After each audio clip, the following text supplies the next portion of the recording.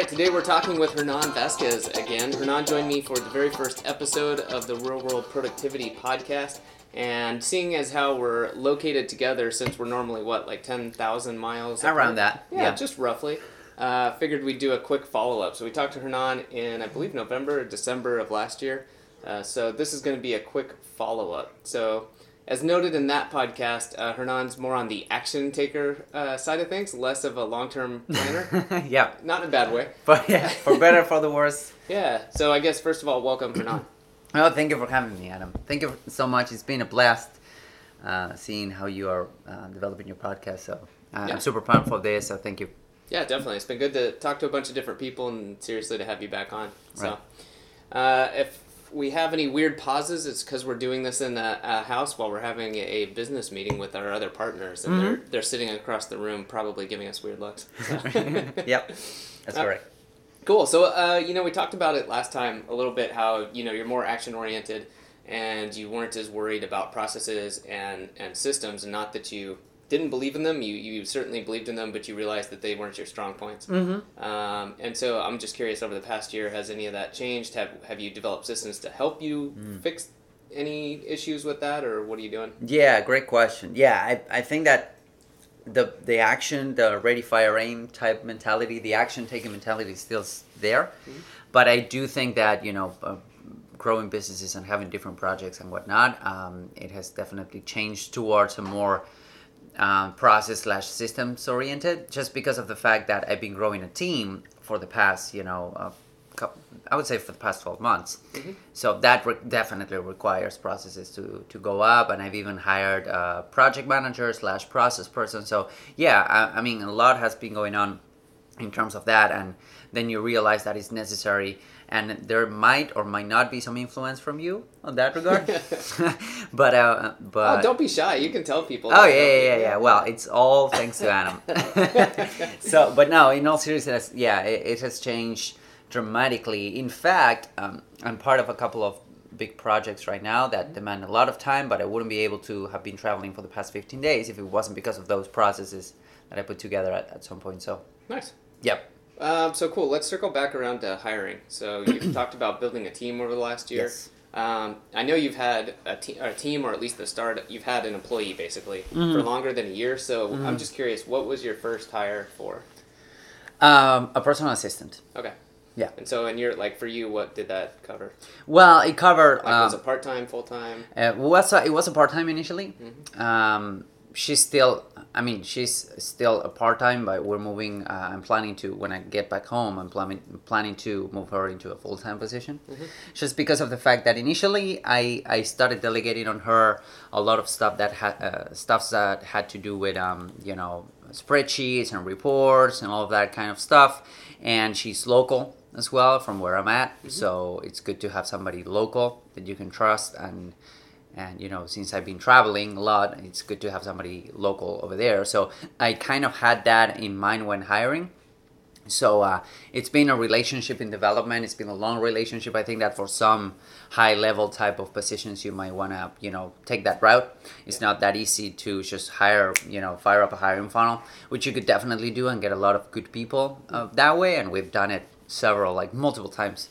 But the fact that was like my first hire, and she's been evolving as, the different businesses that we run have been evolving as well. So it's not it's a really dynamic position that she has. So she has to be problem solving. So she has to be doing all sorts of different fun stuff. Cool. So was that the first kind of personal assistant you had hired, and it worked out right away? Yep. Okay. I mean, I would say that yes, with the caveat of it was a lot of training, both for her and for me. Yeah. Directing her and whatnot. When I hired her, big mistake, I didn't have a lot of processes developed. So I then realized that I needed that, and I hired a process developer, which is also a project manager. So I hired that person because of the fact that I needed to develop a lot of processes, and I'm not as detail oriented as you or Bradley, one of our partners, is. So I'm like a more like a high level type thinker. So what I do is just sit down, record a video of what I have in mind that needs to be done, and then this process person will go ahead and break it down like in really tiny itsy bitsy steps. So that has helped me and her in terms of my personal assistant in terms of what needs to be done and what's the expected outcome, if that makes sense. Yeah, definitely. Something I actually just wrote a couple weeks ago was kind of a first hire checklist for people, because another group I'm a part of, what they were asking, everybody in the group, do you have any ideas for me, because I'm getting ready to hire, I think, what should I know or not know, or what should I do? Right. And should I do it myself, or should I go out and do it? And I think that it's unique to each situation, but I argued that he should do it himself. You should hire someone, because it's, as you're trying to grow a business, it's something you need to have under your belt, the ability to hire people and understand people. Oh, yeah. He ended up not taking my advice, but that's fine, because I also created kind of a checklist of like what you just talked about, where it's like, if you don't have any processes developed yet, then it's not that you can't hire someone, it just makes the process more difficult and time consuming, and you got to be aware of that up front, that like, okay, well, you took on someone like in your case, but the downside maybe of that was, okay, well, you have to invest a lot of time into that person. Yep. But then the upside after that is, well, you invested the time, and now you've got a personal assistant who can do processes and things like that. Yeah, definitely. And that's actually a great point. And we usually, advise on people taking the other route. But again, this comes back to the ready, fire, aim mentality. I'm getting overwhelmed with stuff. I need to hire somebody medium to high level to help me with all of this stuff. Okay, let's hire somebody, and then go ahead and develop the processes. So and at the end of the day, you're paying for that time. And the reality is that if you start the other way around, if you start like I did, which is hiring somebody without having the processes, the problem with that is that you're paying for a lot of how would I put it, leisure time, because you don't have stuff ready yet. So the other person is waiting for you to actually command him or her, which sucks. Yeah. So and that that's something that I kind of recognize that you're kind of training that person into being responsive to what you need instead of being an action taker, Now, conversely, what I did after that experience, which has been, neither bad or good, it's been an experience and a learning process, what I did was the complete opposite. For example, for my social media accounts, I have somebody that manages that, but I laid out the entire process step by step first, and then we decided to bring somebody on board to check the boxes. So that was amazing, because I could have somebody trained in maybe 2 weeks instead of, and she's instead of 2 or 3 months, and she's completely autonomous on that. Granted, we'll have some quirks and ends, the process are living and breathing and whatnot, and I am kind of empowering this team member on having, hey, if you think that a process could be done better, just let me know, we'll make it better for you. But that has been like day and night. So instead of getting somebody up to speed with little to no tasks to complete over the first weeks and then slowly ramping that up, you have somebody just like that, ready to go. Ready to go, hitting the ground running. That's cool. Yeah, and I think you touched on something that's really good, and that's having feedback and kind of instilling that in people. I think there's a certain level, whatever you being anyone who's listening, whatever you're comfortable with your employees or BAs, where maybe you want them to get started and you have a process laid out for them, and you just have them do that, and maybe after 30, 60, 90 days, once they've proven they can do that, you widen the scope a little bit and say, here's the feedback mechanism whereby if you think something can be done better, can you save time? Can you save yourself time?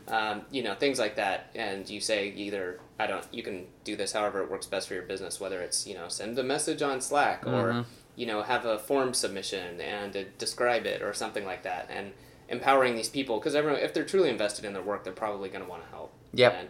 And if you never ask them, though, then that's, in my opinion, that's on our shoulders to set that up or to ask those people. Oh, yeah. I'm guilty of not doing it as much as I should, but that's something I'm working in. Yeah. We've gotten some good results. We've asked some of the people who work for Semantic Mastery, what they can do or what they could do better if we help them. What do you need? Things like that. And we got answers right away, like, my computer upload speed is kind of slow. Great, we'll get you a VPS with a really fast connection. You know, that types of things like that, where we're helping remove issues. So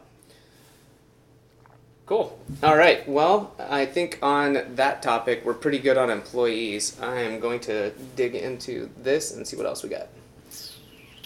All right. So we've talked about hiring employees, a little bit about that. I want to bring it around to a subject that everybody loves talking about. What tools do you use in your business as far as productivity, organization, and running it? Yeah, that's great questions. Well, we use Slack for pretty much everything. For communications, like I try to put everything in there. The only problem with Slack, which makes me kind of mad, is the fact that you cannot send audio messages. You know, and I like to press a button and send you an audio message that you can, because you can have a 2-minute audio message and instead of typing that out. But that's just something that I would like that to have. But other than that, everything is in there. All of the communications, everything. We use Google Drive a lot. For everything that has to do with saving, files, sharing, blah, blah, blah. So I use G Suite for some projects, which is, compiling all of the stuff that Google Drive provides over there. So we use that. I also use Evernote for notes, like general note taking, stuff that I need to remind myself. The Google Calendar, if it isn't on the Google Calendar, doesn't exist. Let me see what else. I've been trying. We use Trello for the most part for processes, and to have like processes laid out, even if they're like not being actively used. You don't have somebody like checking all the boxes all the time, but you have them there. So that's cool. We use Trello, and now I'm starting to use Monday a little bit for some stuff. So that's cool. I'm digging it. I think that there's this learning curve, and you have to set up the stuff like the boards and the pulses and everything that you need to set up the way you like it. But then once that's done and you learn how to use it, it's great. Yeah. Let me see what else. And I think that's pretty much it in terms of day-to-day stuff. Right, yeah, day-to-day stuff. Yeah, that's pretty much it. Cool. So one more question I got for you is, so you deal with a handful of clients. So how do you personally deal with, not juggling, but how do you deal with having multiple clients and client kind of demands? Yeah, that's a great question. I try to batch my day and to split my day in, because I've always, since I can remember, I've always juggled more than one project. You know what I'm saying? For better, for worse. That's been my modus operandi for quite a while, so I'm not unfamiliar with juggling, like trying to move every project forward. Now I try to batch my day right in tasks. So for example, if I had to spend a couple hours on a business manager or writing copy, whatever, I try to do that first thing in the morning. So I dedicate 1 or 2 hours to that, and then all of the reporting and everything goes there, and then I try to do the creative stuff when it comes to like near noon, and then in the evening or afternoons are all the meetings and all the the bureaucracy that comes with that. But that's basically it. Like I've hired somebody in my team that helps me with the daily operations. We do a lot of Facebook ads, so I train him on how to actually run all of the stuff with my direction. So he will take care of the monitoring and all of the day-to-day with my kind of guidance. So that has unloaded a lot of like day-to-day operations. So that's basically how I have it set up. And also depending on time zones. Yeah. Because so I have a couple clients on Pacific, I have a couple clients on Eastern. So depending on time zones, that's how I kind of my day revolves around those time zones too. So cool. All right. Well, as we're getting started to wrap this up, one last question: what's the best book you've read in the last year? And you could do more than one if you want. Okay. But, I try. Yeah. What's anything come to mind? Yeah, definitely. In the last year. Okay. So I'll name a few. So Persuasion by Cialdini. I'm actually carrying it right now. I've read Awaken. I'm rereading Awakening the Giant Within. Okay. From Tony Robbins. Yep. Yeah, Tony Robbins. Let me see what else. So Tools of Titans. I've read that on the past year. I need to reread it because it's an amazing book, and I think that's pretty much it. I'm pretty pumped to go into breakthrough advertising, which is the one that I got that you brought for me. That's pretty much it. Cool. Well, where can people find out more about you? They can go to semanticmastery.com. All right. We have a weekly Q&A, so they can go to semanticmastery.com/hump-day. We have a weekly SEO/digital marketing Q&A. And then if they go to hernanvazquez.com/Facebook, they will be able to join a free Facebook group that I have. And if you search for me, there's also a YouTube channel laying around. And what kind of stuff would they find in the Facebook group? On the Facebook group, they can find a bunch of stuff. Like they can go ahead and ask questions. They can download some free stuff, like free cheat sheets and templates for Facebook ads that I put together. Okay. So that's cool. I also from time to time jump in Q&As and live Q&As there, so you can ask questions. It's free. There's a lot of people helping each other, and that's cool. Awesome. Well, thanks for coming back on, and I guarantee you'll be back on hopefully before the year is up. Oh, looking forward to it. Thank you, Adam. And thanks to you for listening to this podcast episode today. It can be really beneficial to hear about how others approach productivity, organization, and optimizing their business and life. And if you're interested in taking your productivity and efficiency up a few notches, head to www.productivity.academy/start. There, you'll find my Productivity Academy guidebook, which I recommend for all listeners who want to improve their lives and know that there are better ways to getting where they want to go. Thanks again for listening, and we'll see you on the next episode.